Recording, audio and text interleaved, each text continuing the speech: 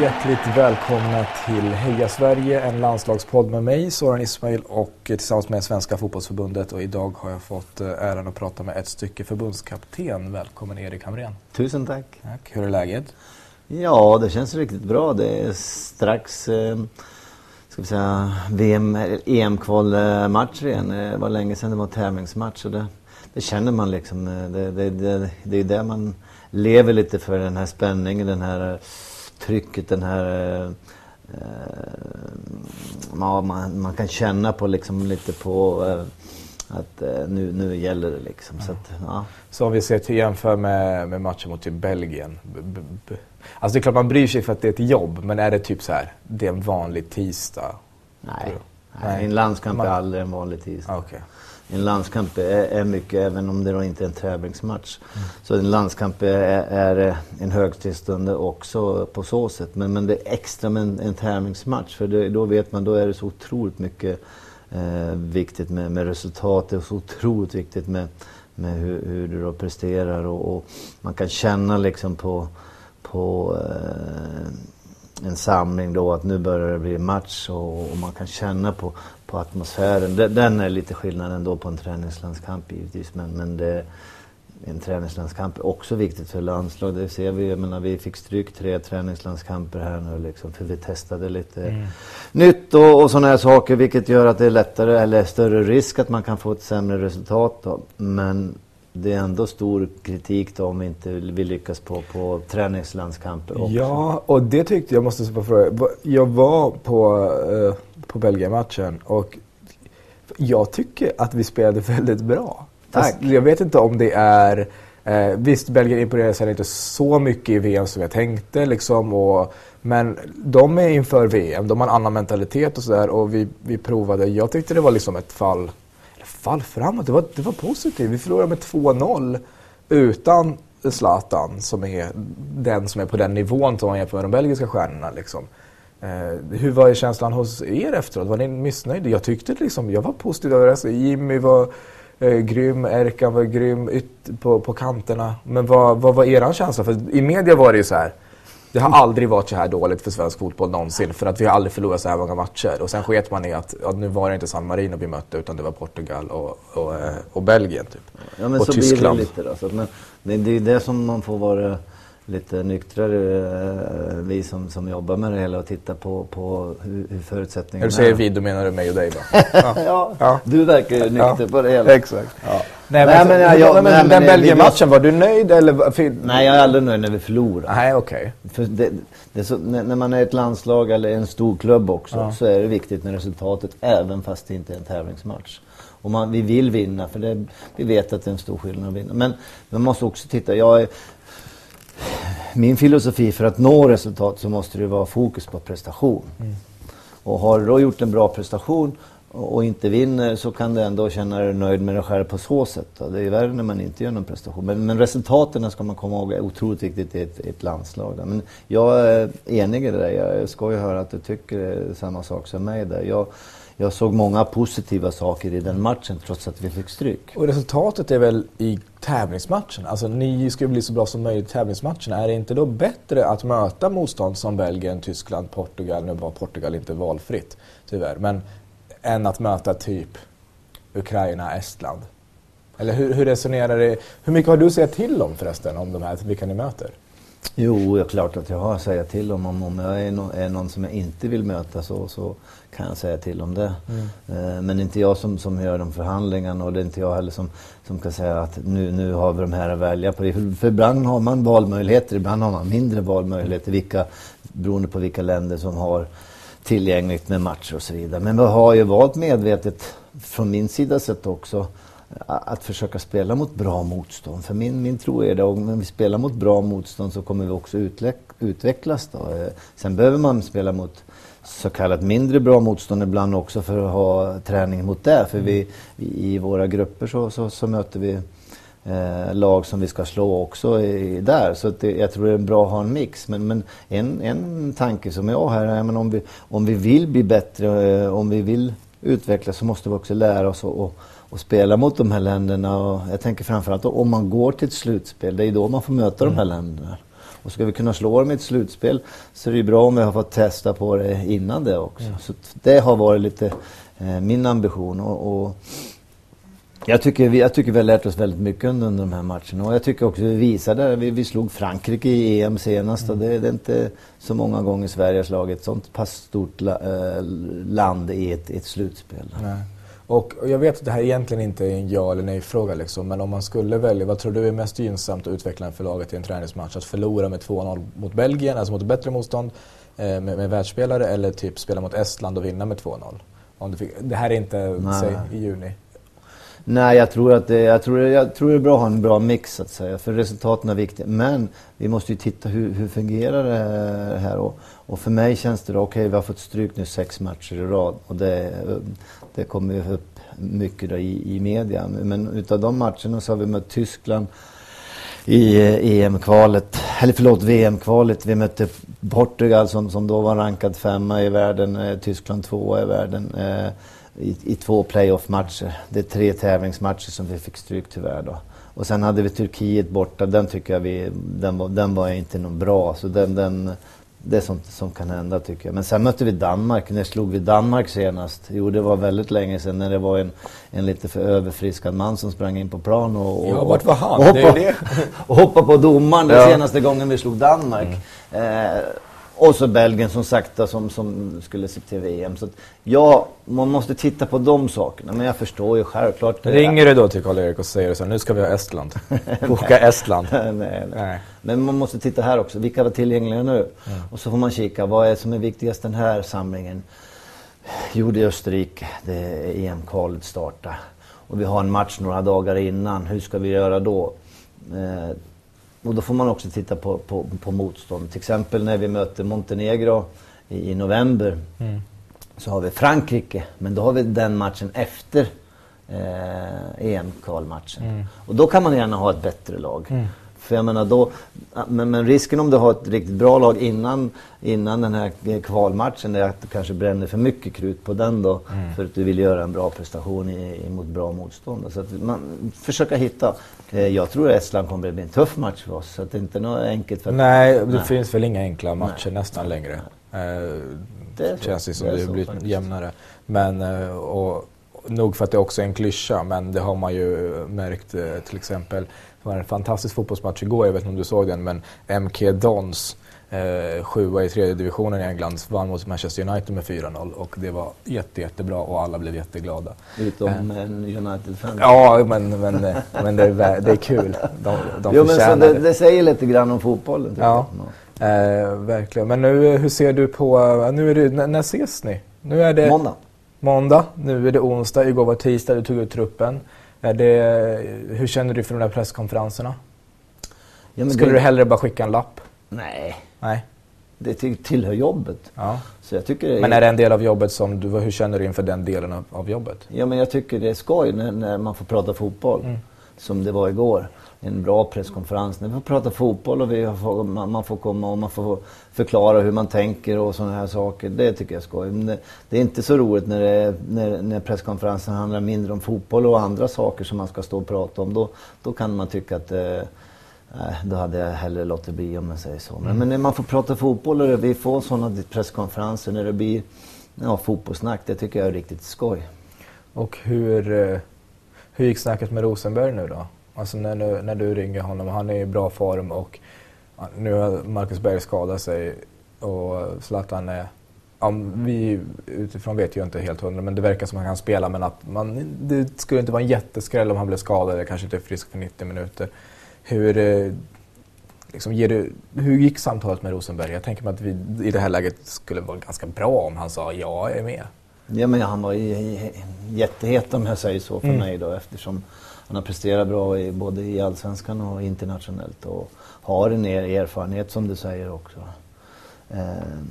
Så att, jag har ju haft med Rosenberg tidigare, han har ju varit lite tveksam några gånger tidigare när vi har pratat med landslag och så vidare. Så jag visste ju att det kunde bli det svaret om man säger så. Det var inte så det jätteöverraskande då. Men det är ingen kampanj då, eller att man pratar med någon som står här närmare och bara får han att fatta att så här, skärp dig, det blir kul, det blir bra eller vad som helst, vi behöver dig. Nej. Olof Mellberg får gå och knacka på eller någonting liksom. Nej men min tro är, och den är min absoluta tro, och det var sa jag samtidigt, det sa jag till exempel när Zlatan då hade en timeout från landslaget också, så sa jag väldigt då också att om det här ska bli bra så måste det komma från honom, det måste komma från hjärtat, att han verkligen vill det här, att han verkligen brinner för det hela. Gör han inte det, då ska han inte komma tillbaka. För det måste komma från människan själv. Och det är samma med Marcus här då liksom. Så att, nej, jag har inget att jag ska försöka övertyga han eller lura någon annan och övertyga han. För om inte han har den riktiga känslan själv att det här vill jag, det här brinner jag för, det här är jag beredd att ge allt för. Nej, då är det bättre att någon annan spelare som då inte kanske har samma rutin som honom eller erfarenhet som honom, inte samma kvaliteter just nu och så vidare.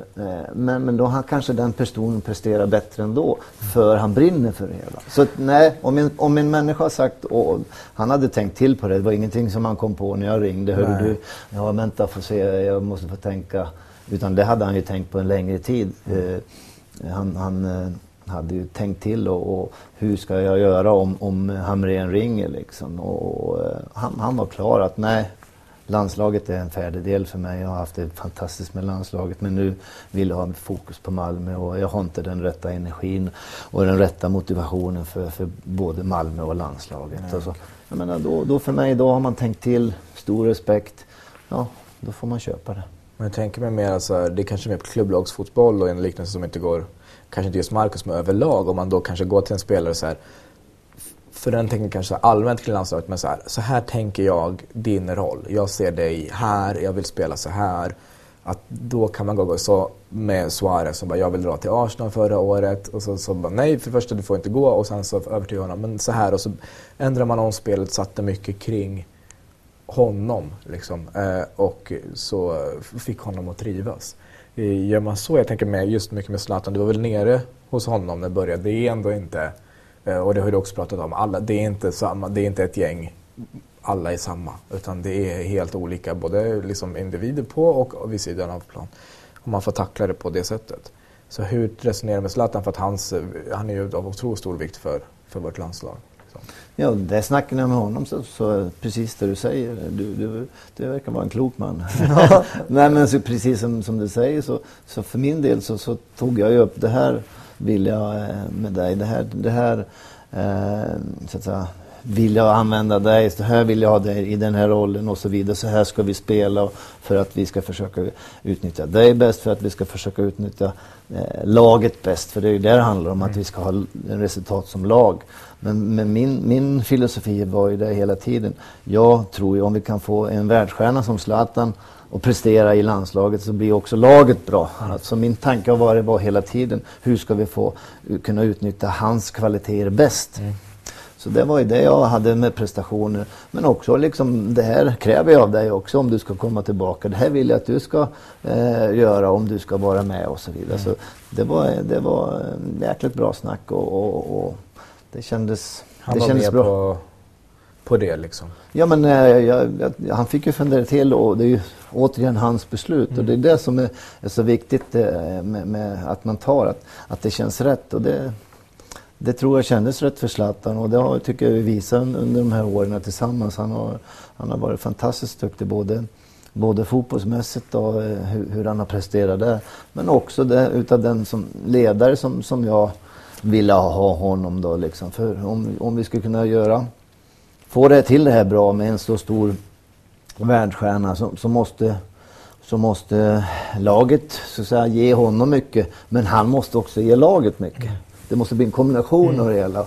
Och det tycker jag fungerar riktigt, riktigt bra. Och han har gjort ett stort, eller gör skulle jag vilja säga, ett stort jobb som kapten och som, ska jag säga, som en ledare i laget. Och det var viktigt för mig, och det har han gjort på ett fantastiskt sätt, tycker jag. Märker du även av det vid sidan av planen, alltså ska jag säga omklädningsrummet, eller när ni bara hänger på hotellet eller vad det är, att han är ja, men vi har ju ett antal för att säga, informella ledare och de äldre. Jag har ju berömt de andra också som Elmander, som Isaksson, som Kim och så vidare. De här som har varit med ett tag.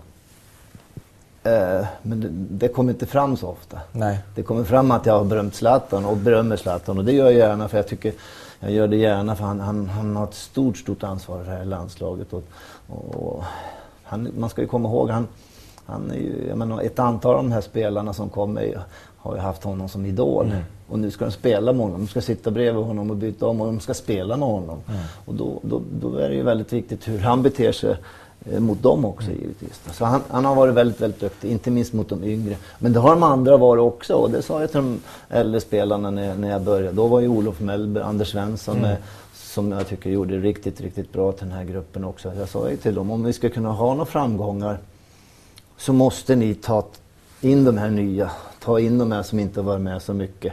Annars får vi svårt liksom. Och det har de äldre spelarna gjort på ett fantastiskt bra sätt. Hur mycket kontakt har du med spelarna när de är ute? Till exempel, alltså jag tänker antingen om de får någon skada eller om de inte har speltid, eller nu när det är aktuellt med nya klubbar. Vissa tränare kan ju gå ut och säga, ja, den här personen behöver skaffa en ny klubb för att det här ser inget bra ut. Men jag tänkte direkt med dem, liksom, har du koll på då Kacaniklis situation? Har du, när Zlatan skadar sig, ringer man, smsar man? Hur ser den kontakten ut när det inte ses så ofta? Ja, det är lite olika. Nu har jag Mackan då, Marcus Hallbäck då, som players manager som har den rollen, så det är han har den största kontakten med spelaren, och han smsar väl 10 sms när jag på en i snabbhet också, så han har ju lite skickligare händer än mig också. Så att, nej, men han gör det, men självklart har jag kontakten också, men han har ändå mer och spelarna frågar honom en hel del också om det här med klubbbyten och så vidare. Någon kan fråga mig också, men inte lika mycket tror jag. Och jag menar, frågar dem så säger jag också, men jag vill inte styra deras liv på det sättet. Jag menar, det är en sak är fotbollsmässigt, men sen är det ekonomi och andra saker som inte jag vill ta. De måste ta ansvar själv för sina beslut, och förhoppningsvis har man bra rådgivare som kan hjälpa dem då. Men för mig är det otroligt viktigt att om de ska utvecklas, speciellt de yngre spelarna, att de får speltid, att de får komma till en tränare, till lag som tror på dem, som är beredd att satsa på dem, så de får speltid. För det är ju ändå där, jag läste någon artikel här för någon vecka sedan om Mehmet i Malmö som har kommit tillbaka nu. Där han sa, jag kände bra med pengar, men jag var inte lycklig, jag fick ingen spela, det var kaos. Och det är sådana här saker man måste tänka till på framförallt som yngre spelare som då ska utvecklas. Äldre spelare klarar ibland sådana här perioder bättre, för de har ju en annan erfarenhet och luta sig tillbaka på dem. Men de yngre spelarna måste få speltid om de ska utvecklas. Om vi pratar om gruppen då, det är viktigt att gruppen mår bra. Hur ser du då på där det har varit liksom frågetecken kring vissa spelare, kring Albornoz och Gärnt, på saker som har hänt vid sidan av fotbollsplanen, och där det handlar om det blir liksom det blir mer än bara fotboll. Hur tänker du om man säger så här, ser du alltså att spela för landslaget, är det som ett jobb, som en annan arbetsplats, eller är det något större? För man är inte folkvald heller, det är inte politiker vi pratar om, utan hur ser du generella syn på att få representera Sveriges landslag? Ja, för mig är det en stor sak att göra det. Men det beror ju kanske också på att jag har varit en av de väldigt många ungdomar, både killar och tjejer, som när man växer upp drömmer att få spela på landslaget. Det tror jag är en stor, jag vet, du har säkert drömt om det också. Absolut. Jag menar, jag har fortfarande inte gett upp faktiskt. Ja, det har jag. Ja. Men det är ju så, och därför blir det så stort också givetvis. För det är ju en dröm för väldigt många människor då. Sen om det går in på de där sakerna, så tycker jag ändå man måste skilja på vad ska vi ha ett annat ska säga, straffsystem än samhället. Och det här är en svår sak tycker jag. Jag förstår ju människor som tycker, nej, har de gjort det då, som jag har fått ett antal brev och mejl och det ena och andra när Gärnt här då, och när jag tog ut honom och så vidare. Nej, han ska aldrig vara med på landslaget för han har då blivit dömd. Tycker du vi ska ha en annan straffskala? Nej, jag tycker inte det. Nej. Jag tycker inte det att vi ska ha något annat än samhället. Har man avtjänat sitt straff så tycker jag att man ska ha en möjlighet inom idrotten också, inom fotbollen också. Jag tycker ju att fotbollen ibland har en större tolerans med saker än samhället. Jag tänker på det här som är med rasism, med homofobism och allt vad det är för någonting, sexuell läggning eller ras eller religion eller vad det är för någonting. Jobbar man inom fotbollen så har man en större tolerans mot varandra, man har en större respekt för varandra, för det här ska vi göra tillsammans. Det finns givetvis fel och mindre bra saker inom idrotten, inom fotbollen också. Självklart, jag ska ljuga om inte det finns rasism i fotbollen. Ja, visst gör det. Men det gör samhället också. Men jag menar att i fotbollen, idrotten, är vi bättre att göra de här sakerna än samhället stort. Och då måste vi tycka, varför ska vi då vara sämre när det gäller sådana här saker än samhället? Men hur ser du på, alltså det är väl om de eventuellt ses som förebilder, och hur tar du snacket då med Gerndt och med gruppen på något sätt, hur det påverkas om inte annat? För jag vet att liksom, jag har glömt vilken match det var, men att det var en träningsmatch tror jag, han blev inbytt och hörde liksom en del spridda burop och sådär. Tänker man på det, om det påverkar honom och sen påverkar gruppen, eftersom att, ja, som du sa, ditt ansvar är att gruppen ska prestera så bra som möjligt? Ja. För mig ingår det sportsligt. Och jag menar, det är inte jag som säger avgör om en spelare är tillgänglig till landslaget. Det är styrelsen, och det tycker jag är rätt. Det är fotbollsförbundets styrelse som avgör om en spelare inte är uttagningsbar eller inte, beroende på saker. Och Gerndt var inte uttagningsbar ett tag heller. Och det tycker jag är rätt att det är en styrelse som gör det. För om jag och övriga, vi är många förbundskaptener på förbundet, om vi skulle ha olika normer för sådana saker så skulle det bli fel. Jag tycker det är rätt att då fotbollsförbundets styrelse tar de besluten, eftersom då är det fotbollsförbundets åsikter som gäller där. Och då får vi förbundskaptener rätta oss efter det. Sen har ju självklart jag synpunkter till styrelsen och får för fram de grejerna, men det är de som tar beslutet då. Och sen då får jag titta då, är han uttagningsbar eller inte? Då måste jag tänka,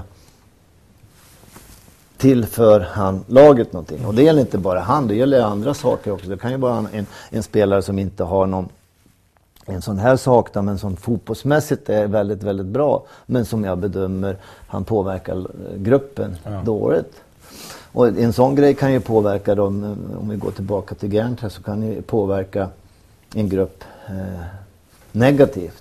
Det kan påverka spelaren, och det bedömde jag ett tag då med honom. Fast han var uttagningsbar så tog jag inte ut honom några gånger, för jag bedömde att han skulle inte kunna prestera på den nivån som jag önskade på grund av allt det här runt omkring då. Och då bedömde jag, nej, sportsligt sett, nej, då tar jag inte ut honom nu, även fast han då presterar bra i sitt klubblag, så tar jag inte ut honom i landslaget, för jag tror att han kan inte få ut det nu i landslaget där. Så det är klart att man måste titta på de där sakerna. Och sen har jag förståelse för att människor tycker olika. Att de tycker, en del människor tycker då att han inte ska vara med. Det har jag förståelse för. Men jag har ändå lite, jag tycker att man måste se från fall till fall hur det har sett ut. Och för mig är förlåtande en sak som är en av de kanske viktigaste saker i mänskligheten, att man kan också förlåta. Och precis, så att istället för att vara kanske som vissa är upprörda över att han är en dålig förebild för vad som har hänt i den situationen, så kanske det kan vara en bra förebild som har gjort något den inte är nöjd med, tagit sitt straff och nu går vidare med livet och har liksom en andra chans till sig själv. Liksom. Man kan vända precis hur det är, och återigen, och det tycker jag då fotbollsförbundet har fått en del kritik för att man inte liksom haft en princip hur man ska göra. Men man har en princip, och att man behandlar i alla fall olika. Och för det tycker jag är viktigt, för det gäller att titta.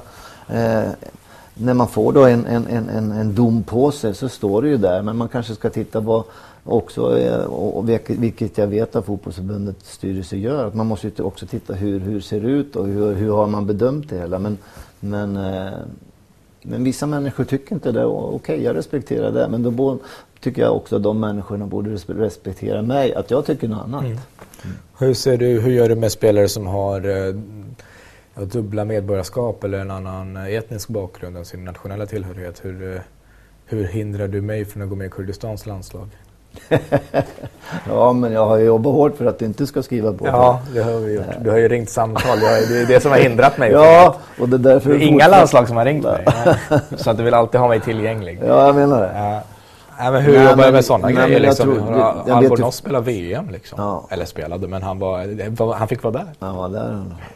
Men förbundet har ju en policy där att man... De som kommer med tidigt i landslagen och så vidare, det är ju att man ska känna en tillhörighet. Har man växt upp i Sverige och har man spelat för landslaget på pojk- och juniorsidan och U21 så är det naturligt att man går till A också om A-landslaget är intresserad. Sen är det ju en annan sak om då man kanske inte är tillräckligt bra för A-landslaget så att säga, så att man känner att nej, jag får aldrig chansen. Ja, men då kanske man ska byta då, om man har möjligheten då. Men om man har chansen och vi visar att vi tror på det, vi vill att du ska spela för Sverige, då känns det ju trist om man är i ett annat land, om man då har haft hela utbildningen och uppväxten i Sverige och framförallt då hela vägen i landslagen också. Men det tänker du någonsin på det uttagningen? Så här, nu behöver jag, för det känns som att, jag vet inte om jag kanske är lite cynisk, men det känns som att runt omkring att många länder gör så att så här, men nu har vi ta Januzaj som ett extremexempel där folk säger, hans släkt vill att han ska spela. Någon pratar om Kosovo, någon Albanien, Belgien, England vill ta honom. Att då så här, alla är på honom och så här, nu kommer att spela en landskamp, för då är han ju låst liksom. Tänker man någonting på det också, att så här, men nu tar vi ut om det är Astrit Ajdarevic så att han kan få ha spelat en landskamp eller varit med, jag vet inte ens vad reglerna, om man direkt kan vara med i truppen eller måste ha spelat minuter, och så då är han, sen kan man göra som då är man friare att ta ut, inte ta ut, än att man har förlorat personen för gott, speciellt tänker man om den är lite yngre. Nej, men jag vet att det sånt förekommer i Europa, och jag har fått ett antal som tycker att jag ska göra likadant. Jag tycker att du ska göra så. Men du tycker inte. Du gör inte så. Nej. För det tycker jag är... Jag har respekt till olika människor. Och gör jag det... Ja, men det får stå för dig. Jag själv har respekt för Sveriges landslag. Och jag vill att Sveriges landslag ska gå för vad som möjligt. Så jag vill att vi paxar alla som är möjliga att paxa. Ja, jag förstår det. Men jag kan inte tänka så. För jag menar, då handlar jag... ska säga, då har jag svårt att se mig själv i spegeln. Och för mig är det viktigt att kunna se mig själv i spegeln med beslutet. Gör jag det här nu bara för att låsa fast honom, sen kanske inte jag är så där jätteintresserad. Ja, han kanske blir intressant i framtiden, men då har han låst fast honom där. Men för att ta reglerna där så är det inte så enkelt som du säger. Om en spelare tillhör då och spelat i Sverige till exempel då, i landslaget här, så måste man spela en tävlingsmatch, alltså spelat, för att då bli låst för det landet. Då har jag en tips. Men om du byter land så behöver du inte spela en tävlingsmatch för det landet för att bli låst. För har du bytt en gång så får du inte byta igen. Nej. Så som jag vet att till exempel här nu då med Albornoz som jag var inne på det, när han skiftade till Chile och hade inte han kommit med till VM och så vidare, så hade han kanske varit intresserad och kommit tillbaka till Sverige då. Inte vet jag, men vi leker med tanken. Ja, visst. Men då hade han inte kunnat gjort det, för då hade han gjort ett byte redan. Så då har jag en tanke. Sämsta laget i våran grupp är... Du måste säga vilka som är sämst. Nej, nu får du skärpa dig. Nej, men skärpa mig. Det finns inget sämre lag. Det finns sämre lag. Det finns absolut sämre lag. Ja, men om vi säger störst chans ska vi väl ha vinna mot Liechtenstein. Okej, Liechtenstein är sämst.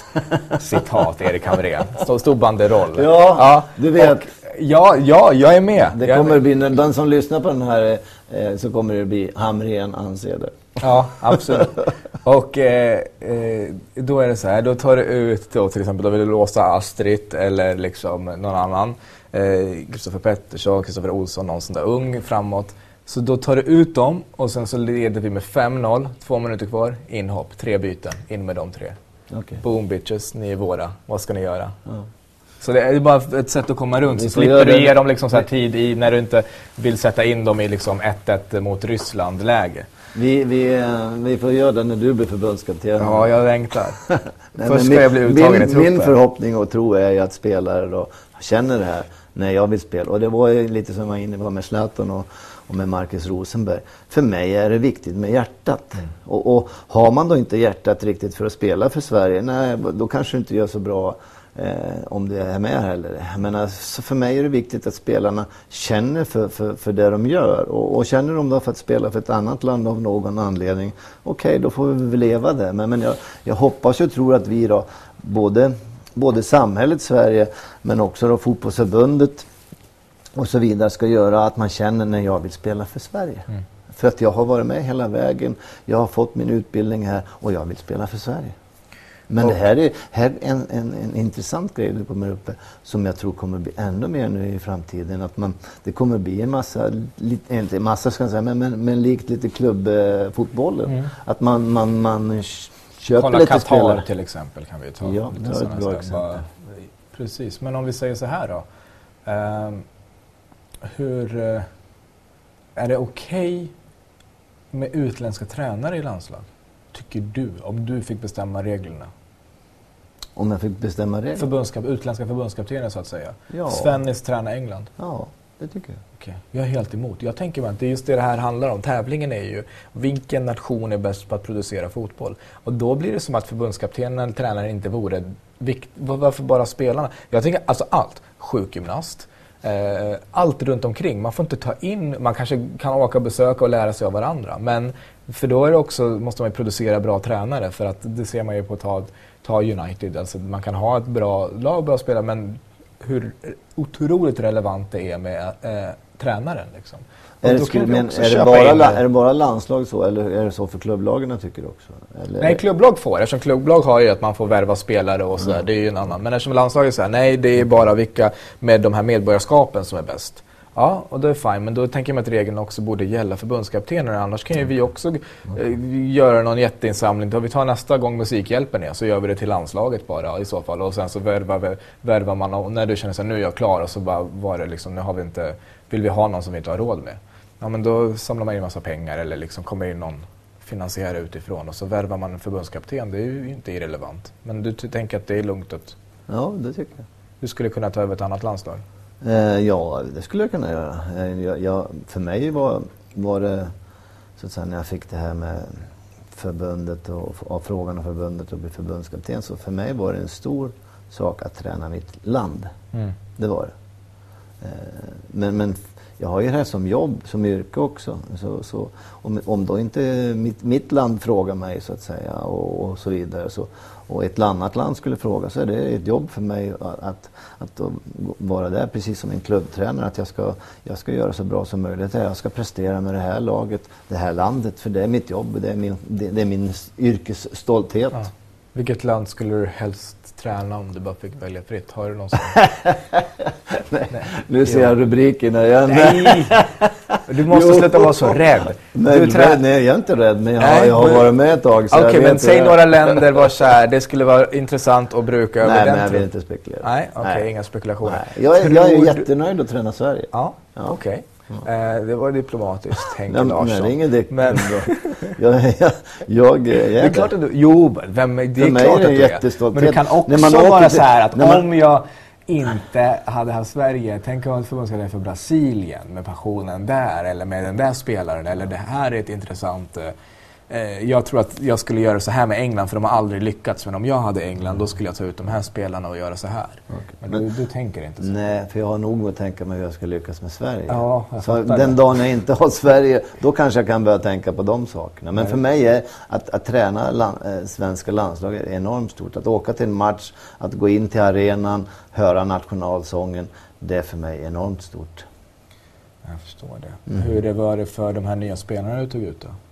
Emil Forsberg, Nabil och Hergota när du ringde dem? Var det första gången du var i kontakt med dem? Nej, eller? Jag har inte pratat med dem. Du har inte pratat med dem? Mackan har gjort.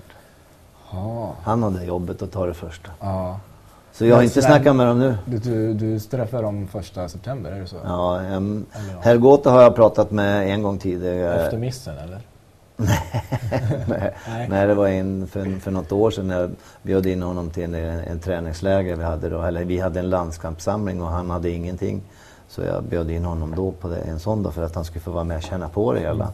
Medans Emil och Nabil hade jag ju med i januari här nu på den landslagssamlingen. Och det är superbt för de har ju varit med nu, de känner mig, de känner ledarna runt laget, de känner hur rutinerna går till. Det enda de inte känner så mycket är de andra spelarna då, men för Hergota som kommer som helt nu, han har inte träffat någon av ledningen eller hur det fungerar i ett A-landslag heller. Så för mig är de där januari-turneringarna också väldigt viktigt på så sätt att spelare, ja, det är inte så, det är stort, men det kanske, ja, jag vet hur det fungerar och jag känner ledarna och sånt där. Det tror jag är en stor betydelse. Men jag har faktiskt inte pratat med någon av de här 3 efter jag tog ut dem, inte före heller. Du kommer såklart inte svara på det här, men om du skulle, finns det någon chans att någon av dem får speltid? Ja, ja. Alltså, det finns alltid en chans för alla att få speltid om man är uttagen i truppen, jag fattar. Men jag tänker bara så här, reellt. Finns det en chans? Du sa att du fattar. Ja, men jag fattar att det är så man säger, det är så man har, och man vet aldrig om någon skadas. Men liksom det är en stor trupp, det är många som, och det är 2 väldigt tuffa matcher som vi börjar med. Tror du ändå att någon av dem kan komma in som en åker? Ja, annars skulle jag inte ta ut dem. Nej, okej.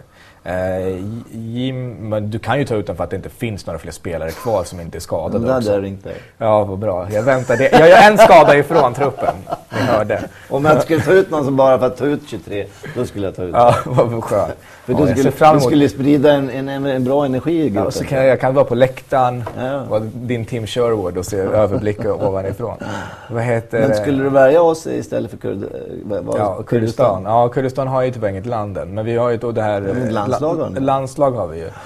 Och jag är ju också per automatik irakisk medborgare när det blev så att, men om jag ringer så kommer du till Sverige? Ja, gud, det är därför jag inte tackat ja än. Det är därför jag inte är och slåss mot ISIS just nu. För att det finns en möjlighet att spela ytterback i Sveriges landslag. Jo, men nu när vi ser på det här kvalet, vad ser du i våra...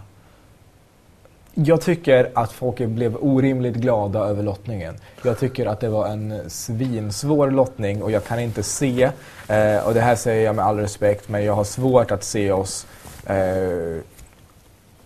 Alltså jag tycker inte att vi är favoriter att komma 2. Tycker du det? Du tycker att favoriter att komma 1 eller? Nej, jag ser det som att... Alltså det kan... Nej, det men jag tycker jag blir mer och mer överraskad. Jag kommer att ringa snart för dina tankar.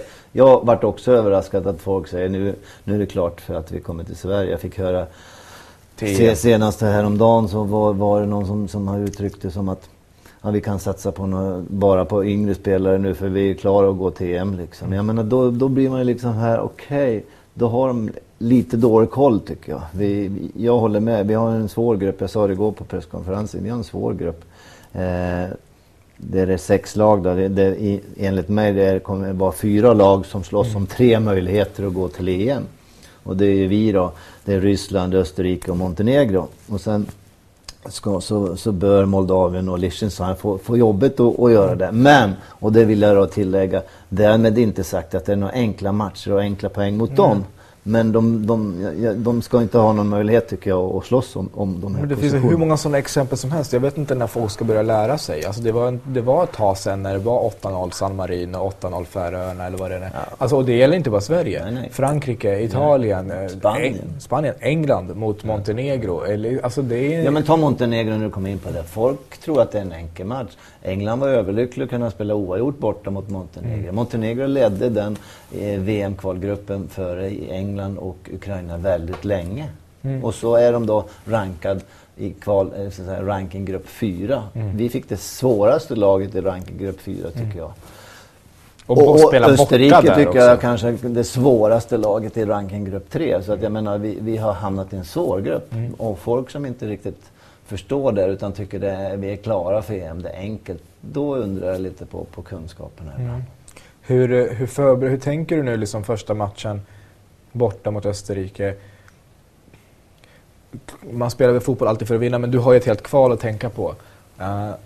På förhand, 1 poäng, tar du det? Matchen ska ju spelas, men är du nöjd med 1 poäng? Nej, men det är lite för mycket player om man säger så.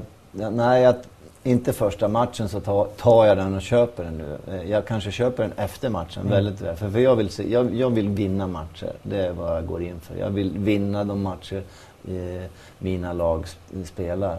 Det är min prioritet. Sen kanske jag är jätteglad efter matchen att vi har en oavgjort resultat. Beroende på hur det utvecklar sig såklart. Ja. Men jag tänker mig att kommer du ställa upp i tanke under förberedelserna och tankarna som går? Är det för att ett lag som är lite mera... Kommer det vara aning mer defensivt balanserat för att liksom låsa vid bortaplan i Österrike eller går man för vinst? Men det sagt, det är inte så att man kör 0-0-10 eller 10-0-0. Men... Vi går för vinst men vi kommer ju att spela kanske lite mer så att säga med ett gammalt uttryck med både hängsler och livrem än om vi skulle spela på Friends Arena då, mot Österrike på så sätt. Men man får heller, enligt mig, min sätt att se på det, så får man heller aldrig bli för försiktig. Det har vi gjort en match under min tid och det var mot Tyskland borta. Där min tanke var, nu ska vi spela defensivt. Nu ska vi se till att hålla nollan så länge som möjligt och så kan vi byta i andra halvlek och sätta in lite mer offensiva krafter om vi har för att kunna vinna matchen. Men vad stod det? 3-0 efter en kvart. Och vi var helt utspelade i första halvlek. Ja. Och där är ju risken då, om man bestämmer sig för det också, att man blir lite för passiv. Jag såg en match igår kväll, Celtic mot Maribor. Ja. Och där tycker jag Celtic var på samma sätt, att de visste, blir det 0-0 så går vi vidare och så blir man lite passiv i sitt sätt att spela. Så den får man inte bli, men vi måste också spela med en klokhet givetvis, för Österrike på bortaplan är bra. Men det tycker jag vi gjorde bra förra matchen mot dem. Alla snackade om att vi kommer få jättejobbet första 30 minuterna. Det var vi som var bäst första 30 och tog tag i hela. Spelarna visade ett stort mod och aggressivitet. Sen gör vi då några mindre bra insatser defensivt och så står helt plötsligt 2-0 då. Så att det gäller att ha den här alltså, offensiva tanken, men också med en klokhet. Hur ser du på, vi var lite inne på det, men på din framtid? Tänker du någonsin på det, liksom, hur länge du är kvar som förbundskapten, vad du eventuellt vill göra efteråt? Överhuvudtaget som fotbollstränare är det inte liksom 65 som är pensionsåldern nödvändigtvis. Liksom. Hur ser du på livet? Som jag känner nu så skulle jag vilja jobba med fotboll länge till. Jag är 57 år här då, så men det vet man inte. Den här kan ändras också fort. Liksom. Ibland undrar man ju vad man håller på med. Men det gör väl kanske fler än jag i sina jobb. Så känns det. Och jag har också lärt mig. Förr kanske jag var det att jag strävade liksom, för jag ville bli en allsvensk tränare. Då kände jag ska bli en allsvensk tränare. Och då tog man, nu kan jag är bra här, så hoppas jag få ett bättre, en högre division. För jag fick ju börja på en låg nivå eftersom jag inte hade något namn som spelare då, och så fick man göra, men den har jag ju slutat med på det sättet, för det är väldigt, väldigt svårt att veta vad som händer, för det är väldigt beroende på resultat och det är lite tillfälligheter också, så den enda fokus jag har just nu, det är att jag har kontrakt till och med EM 2016 då. Och oavsett vad så följer man det, tror jag? Nej. Jag menar, så mycket skulle vi förlora ett antal matcher här, så är det stor risk att jag inte får vara kvar också. Så är det i den här branschen. Det får man leva med, så att säga. Men jag förhåller mig, för jag tror ju på att vi ska ha framgång. Och då är jag kvar till 2016 EM. Och sen då får vi se hur det ser ut då. Men det är svårt att bedöma. Ja. Hur är känslan nu då? Om man säger, är du sugen på att gå tillbaka till klubbfotbollen? För det var ju ändå där i evighet innan. Och det är ju ett annat sätt att träna när man är mycket närmare. Liksom, och saknar du det ibland? Ja, det gör jag. Det kan man inte hymla med annat. Det skulle vara oärligt. Men det finns plus och minus. Och där har jag tycker jag alltid var en människa som accepterar eller okej, nu är det de här plussen, de här minus. Ja, då får jag leva med det. Och kan jag inte leva med det, då ska jag ju byta om jag inte kan leva med det. Det finns minus med det här, det är att den här dagliga kontakten som du säger, den jag har alltid tyckt väldigt om och tycker fortfarande väldigt mycket om, att få utveckla spelare och jobba med dem varje dag. Och det kan man göra när man jobbar med dem varje dag. Då kan du påverka spelare enormt mycket mer än vad jag kan göra, både individuellt sett och som lag. Så den saknar jag. saknar också tävlingsmatcher, som jag var inne på här nu, att nu har det varit 9 månader sedan senaste tävlingsmatchen. Det kan jag också sakna som förbundskapten. Sen finns det ju plus att du har ju ett annat liv emellan, att du kan återhämta dig emellan. Det är större tryck på mig och större press, och det tar mer energi givetvis en landslagssamling än en vecka som klubbtränare.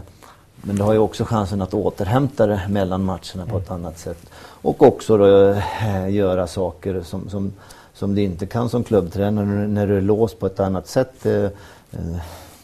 300, ett stort antal dagar per år i alla fall. Här har du lite mer där du kan så att säga bestämma över din tid då, än som klubbtränare då. Så jag vet inte, svaret är svårt att säga på. Jag hade efter EM hade jag ett antal, när vi hade EM i Kiev och Ukraina, hade jag ett antal anbud som var intressanta. För är man med i ett slutspel så blir det också intresse. Och några var ju otroligt, inte minst ekonomiskt fördelaktiga. Och då fick man ju välja, ska man göra det och man har en ekonomisk trygghet livet ut, och mina barn och kanske barnbarn också. Östersund eller? Kanske det. Ja. Vilket land? Ja, jag tar inga länder nu, men jag menar, det finns ju länder med väldigt mycket pengar. Ja. Men min dröm var då min dröm var då Brasilien, VM, och få vara med i ett VM. Ja.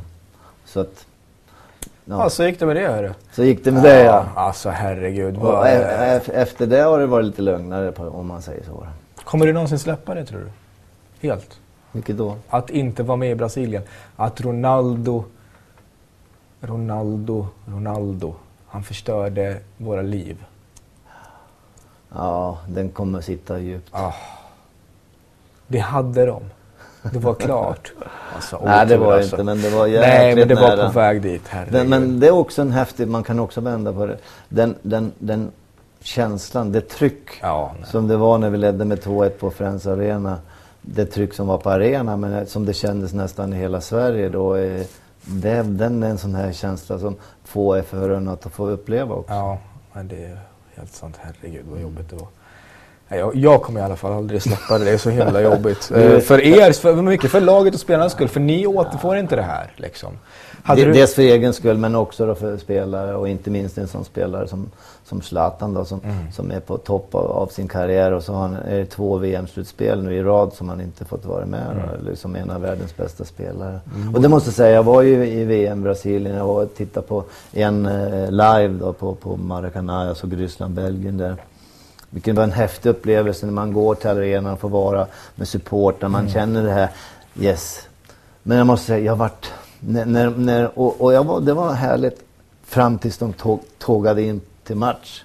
När man hör den här musiken spelas, man går ut, då fick jag en depression med fan. För då kände jag liksom hur var det när vi var i Kiev. Man står där nere i spelargången. Man vet det är match, det är pump, adrenalin. Man kommer upp in i arenan. Det är fullsatt. Man ser alla dessa svenska tröjor och så vidare. Och då tänkte jag, nej, vi är inte med. Ja, den var jobbig. Ja. Men hur många platser har du, förutsatt att ingen skadar sig, alla finns helt tillgängliga som du vill. Hur många platser vet du idag, alltså antal platser, hur det ser ut i startelvan mot Österrike liksom? Som jag har mitt huvud? Ja, exakt. Ja, jag skulle tippa 9 av 11 då. Ja. Om då inte det händer någonting som du säger. Ja, men man vet inte vem som helst kan skada sig. Om man tittar på det till varje samling så har jag kanske 2-3 lag i huvudet. Ja. Beroende på hur det ser ut. Beroende på också då hur, man får komma ihåg det. Men spelarna, de spelar match på söndag. Och vi samlas på måndag. Det kan ske väldigt, väldigt mycket. Och vi har några få dagar på oss att få till de här sakerna. Så att oftast då har man ju flera alternativ. Vad händer då? Vad händer sig? Och så vidare. Men självklart så har man ju kanske en optimal bild. Om alla nu är som du säger friska, krya i den form man önskar. Så är det oftast kanske en 8-9 elftedelar. Ibland kanske 10 elftedelar som man har klar för att de här vill jag ha. Och sen är det någon position som man kanske vill kika lite extra på träningen också. Jag vet ju exakt vad du pratar om, för jag tränade i Gothia förra året. Ja, det är därför du är så klok med många frågor. Exakt. Men ja, har du pratat med Reine, Almqvist, scout? Ja. Inför liksom, så att det har ni redan gjort så att säga. Det har vi gjort. Ja. Vi har satt här förra veckan i 3 timmar och diskuterat, titta på bilder och saker och ting. Det måste vara en rolig del av jobbet. Ja. Fotbollsnörderi liksom. Ja. Det är därför det är viktigt att ha folk som är bra runt omkring. Det blir väldigt uppmärksamhet på mig då, som förbundskapten eller som klubbtränare också då, på huvudtränare. Men om man ska lyckas så måste du ha ett bra team runt omkring det. Du måste ha bra folk runt omkring det, för det är ingen enmansshow liksom. Nej. Hur upplevde vi, sist vi snackade ett tag var i Almedalen och då skulle vi ha ett samtal om idrottens ledarskap. Så sågs vi kort och hade ett samtal på morgonen. Och sen skulle vi samtala över eftermiddagen och sen gick du iväg en promenad på stan och när du kom tillbaka så var du nazist.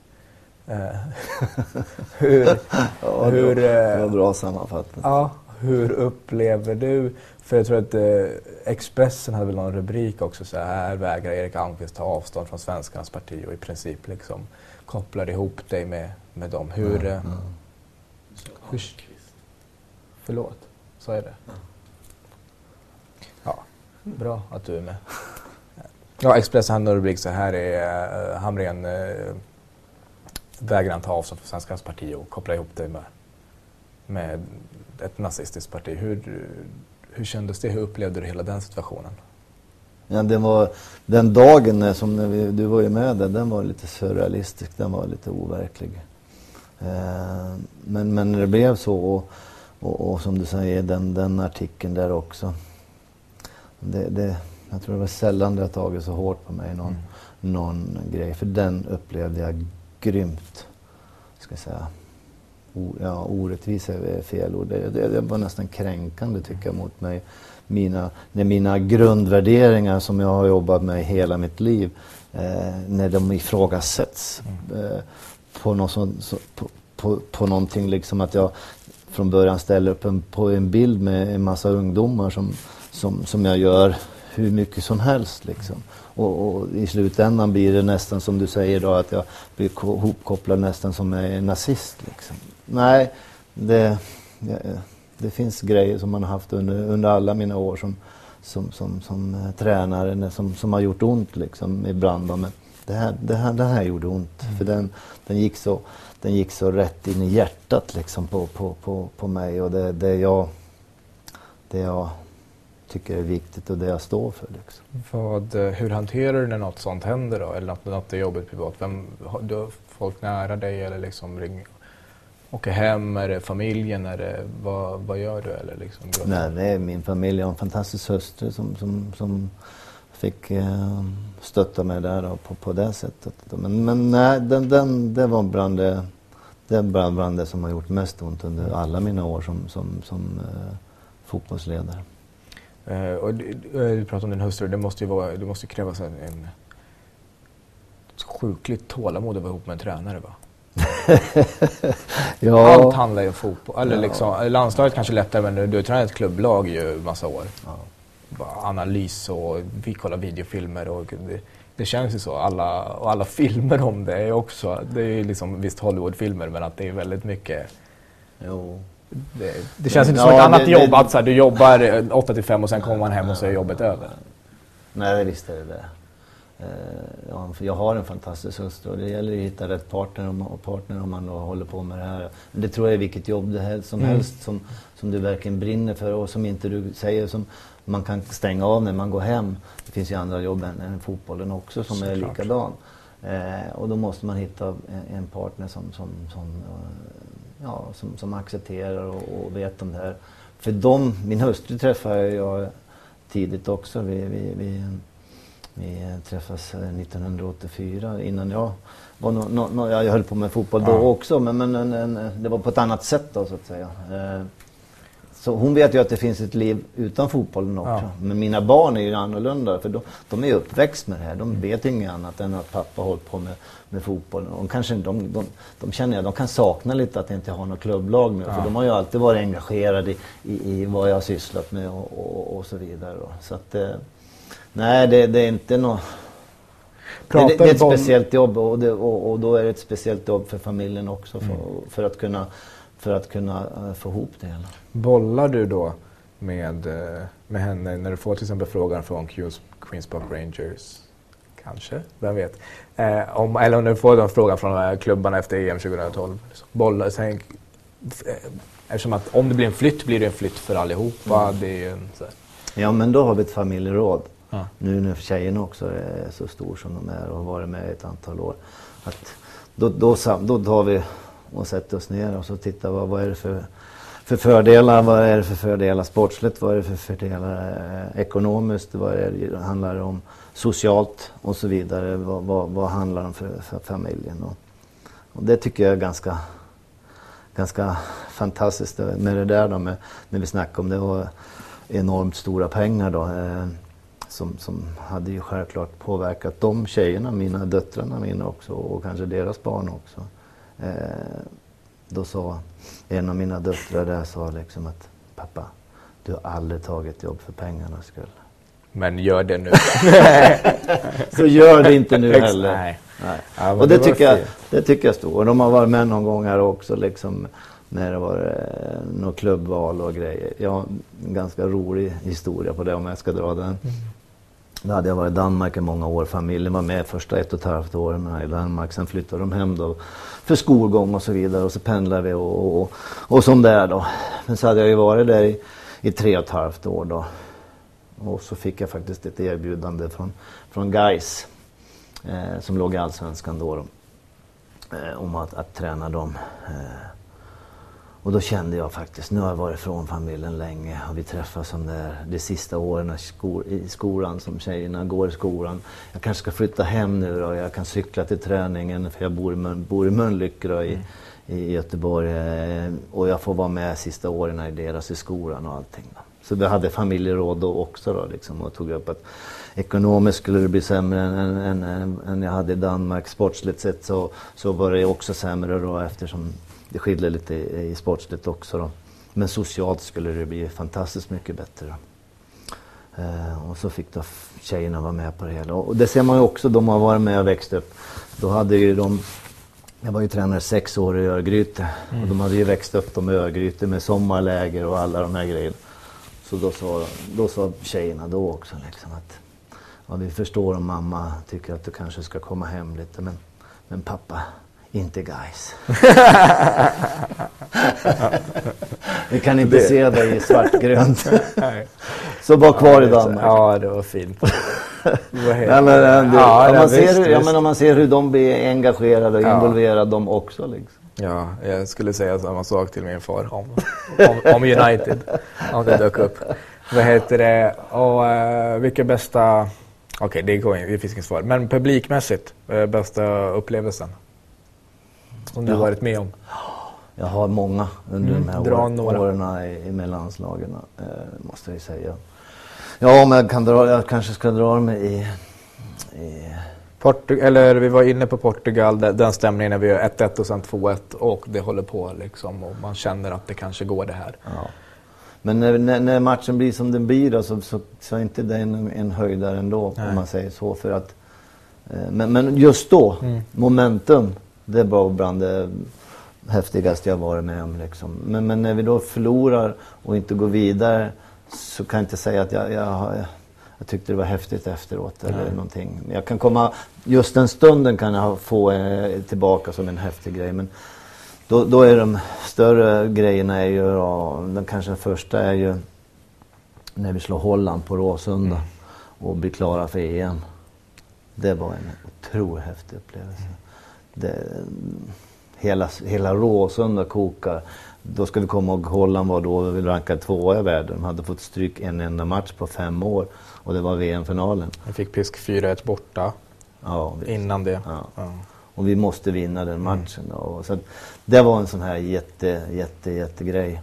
Sen har jag, när vi slog Frankrike i Kiev, dels för att vi hade fått stryk 2, det sättet vi vinner som ett storlag då, vann de den matchen Frankrike, så skulle de ju slippa Spanien då i kvarten då, så det var en väldigt viktig match för dem. Och sen då hela den här alla supporterna i Kiev som hade stöttat oss i motgång där i 2 matcher och stod där. Ja, det var också en häftig upplevelse efteråt att få känna det tillsammans. Och sen det var där som vi fixade ljudet. Det var också sån här yes. Och sen får vi ta Tyskland. Att från att vara helt utspelade första ligga under med 3-0, den känslan som det var i pausavsnacket, vi går ut, de gör 4-0 och så blir det då det här historiska och vi gör mål på övertid i stort sett sista sekunderna, eller det kanske var 1 minut kvar av matchen då. Men i alla fall den känslan och den känslan som man hade den natten liksom, det är nog de. Jag vill nog lägga till Österrike här också. Ja, när vi vänder hemma. Och vinner den matchen och är klar för playoff. Den lägger jag nog till där också. Och kan man säga klubblag då? Ja. Vi har vunnit kuppen tänker jag med AIK som ska. Men under kuppen med AIK med Örgryte. Vunnit ligan i Danmark 1 gång och 2 gånger i Norge. Men, så att jag har många fantastiska där, men ska man ta någon där så om man går tillbaka så 1983 vann Sundsvall. junior-SM. Det är fortfarande det enda Norrlandslag på här sidan som har vunnit SM-guld. Den känslan då med de här unga killarna som man hade jobbat ihop med när vi vann SM-guld, den ligger starkt fortfarande. Du hör, jag blir nästan rörd när jag pratar om det. Alla de här stora segrarna. Men det här guldet med Aalborg var också enormt. För det ska man också, när man vinner guld i Danmark så vinner man det i juni månad. Och det firande som blev då efteråt i hela staden, Aalborg liksom. Det är en sån här stor. Men ett av de finaste jag har minnen, det är kanske inte en match. Det är nog två såna här väldigt känslomässiga saker. Dels var det min sista match med AIK när jag hade fått sparken och det hade varit väldigt turbulent med hot och med det ena och det andra under den hösten liksom då. Och min sista match på Råsunda med AIK då, och man satt i omklädningsrummet liksom och så sa de, kom, du ska med en sväng här. Ja, men vad är det nu då liksom? Men kom. Och så tar de med mig och jag var helt oförberedd och så dörrarna öppnar in till Råsunda arenan, det är släckt, det är mörkt och så tänds strålkastarna och så står AIK, alla sådana här matchvärdar och sånt här på 2 led och så får jag gå in däremellan liksom och så bara applåder och grejer. Det är en sån här. Det låter som när man hissar tröjan i NHL. Ja, men det var sån här, jag blir rörd när jag pratar om det. Så jag blir väldigt känslomässigt liksom, för det var också en så känslomässig tid liksom. Och även då när jag blev avtackad i Rosenborg, när jag lämnade dem för förbundskaptensjobbet, det var också, den kan man se på YouTube faktiskt, den grejen. Den var också sån här, wow, vilken grej. Cool. Man märker att du blir tårögd. Ja, jag blir lite så. Ja. Man blir äldre tror jag. Ja, det är typiskt nazister. Men, okej, men om vi går i landslaget då. Vem är Vem är, ska man säga, stökigaste felord? Vem är busigast? Vem är mest, skojar mest och så? I truppen du har nu. Det så där är jag lite dålig på att ha koll på. Du snackar mest om omklädningsrummet. Du tror att det är feg på det hela, men nej, jag har lite nej. dålig koll på det hela. Jag är liksom inte den skulle nog fråga Mackan på han kan nog det riktigt bra liksom. Så att först och sen vill jag säga att vi är en väldigt bra grupp. Och det är en grej som jag verkligen försöker jobba med mina lag jag har. Ska vi vara bättre än motståndaren så måste vi vara bättre på ett antal olika saker. Och det här med teamwork. Och det tycker vi har visat här under de åren. Vi hade motgångar i EM i Kiev där, och 2 matcher liksom. Men ändå gruppen fantastiskt och vi gör en riktigt bra sista matchen där. Vi har hamnat i underläge i VM-kvalet ett antal matcher. Men har kunnat vänt och vunnit ett antal utav dem också. Jag måste säga det, det är en riktigt bra spelargrupp och det är en riktigt bra ledargrupp. Och det är en av styrkorna som vi har då och måste ha om vi ska kunna konkurrera med de här motståndarna som kanske har då större resurser och inte minst då fler antal individuellt skickliga spelare än kanske vi har. Håller du ett tal i den matchen och kanske påminner eller brukar du liksom försöka peppa igång nästan, jag ser en film framför mig, så Hollywood-film framför mig. Är du den typen av tränare? Ja, det är sällan jag håller tal innan en match på så sätt då, men jag försöker ju spela på givetvis på det här. Jag vill ju se, det för mig är att jag vill se spelare som visar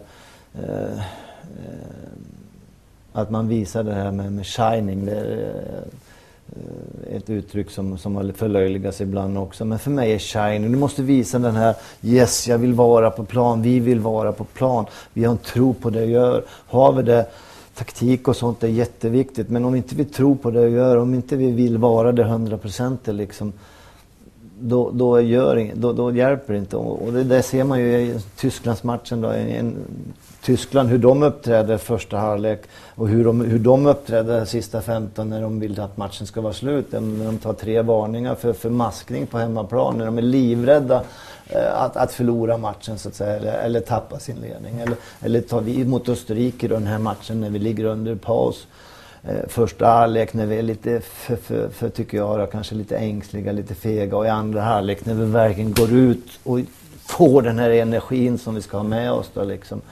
Så att, ja, jag försöker spela på de grejerna också, men det här är svårt som tränare. I paus kan du ibland jobba på de känslorna och försöka få en reaktion. Det är lite svårare före en match, för när ska du göra det? Jag gör det för tidigt. När vi har matchsnacket på morgonen, ja, då är kanske spelarna klara för match då. Då är de inte klara när matchen börjar. För då har de gått en massa energi för tidigt. Så det är en väldigt avvägning när ska man kunna ta det här snacket. Men det är också väldigt viktigt att hitta spelare som kan koppla av och på. Nu är jag inne i den här bara avkopplingszon. Nu är jag redo för att prestera. Och att de kan lära sig det. För det är enormt viktigt för elitspelare framförallt. Har ni satt upp i ledningen, har ni satt upp någon målsättning inför kvalet? Alltså om att komma 1 eller 2, eller är det bara EM som gäller? Hur är det? Nej, det är EM som gäller. Ja, men är det samma 1 eller är det bara oavsett? Nej, oavsett. För som du sa här, vilket jag håller med om, att det kommer vara tufft. Men våran ambition är ju första givetvis att gå direkt. Det är alltid bättre att gå direkt än via playoff. Men om vi inte skulle lyckas gå direkt, så har man då en chans på playoff. Och då får man försöka ta där. Så att, jag menar, att komma till EM är för oss. Och det finns ju också en möjlighet att vara bästa 3 också. Vilket vi ju när vi gick till EM-kval, eller till EM sist, då var vi ju bästa 2 och vart direkt kvalificerade. Så att, nej, vi har inte sagt det där, utan vi ska till EM i Frankrike. Det är där vi ska, och sen får vi se då hur svårt eller enkelt det blir. Och så får hur ser tiden ut inför när spelarna kommer på måndag? Kommer det vara i Stockholm fram tills dess? Det är onsdag idag. Nej, nu ska jag åka hem till Göteborg ikväll. Jag ser matchen Malmö på TV ikväll. Ja. Jag åker inte till Malmö och ser den live. Utan... Jag ska till Malmö och jobba. Kan jag få dina biljetter? Okej, vi gör upp det sen. Ja, vad bra. Och sen, men jag ska till Malmö på fredag för då ska jag ner och hålla ett föredrag i Malmö för gymnastikförbundet. Jag tror väldigt mycket på det här med gymnastik och så vidare och där har jag lovat att ställa upp på en sån grej. Och sen är det lördag, söndag är det förberedelser inför måndagen då. Tittar mycket på matcher och kommer att kolla väldigt mycket på min telefon vilka som spelar och vilka som går de ut för tidigt så att säga, innan matchen är slut så blir man ju direkt till mackan kolla skadad eller bara byte eller vad det är för någonting. Och det är alltid mackan som har den kontakten då. Så jag kollar honom. Så det är alltid nervösa ska jag inte säga, men det är en spännande helg när man då ska ha en samling på måndag. Vad sker under den här helgen då? Så att, är det nytt för dig att jobba med Players Manager? Ja, det är inte så många som har Players Manager. Vi kanske var de första som hade det hela. Det låter ju ganska sunt. Ja, men för mig var det ju liksom att jobba som en assisterande. Det är så jag haft då, tidigare i de klubbar jag varit.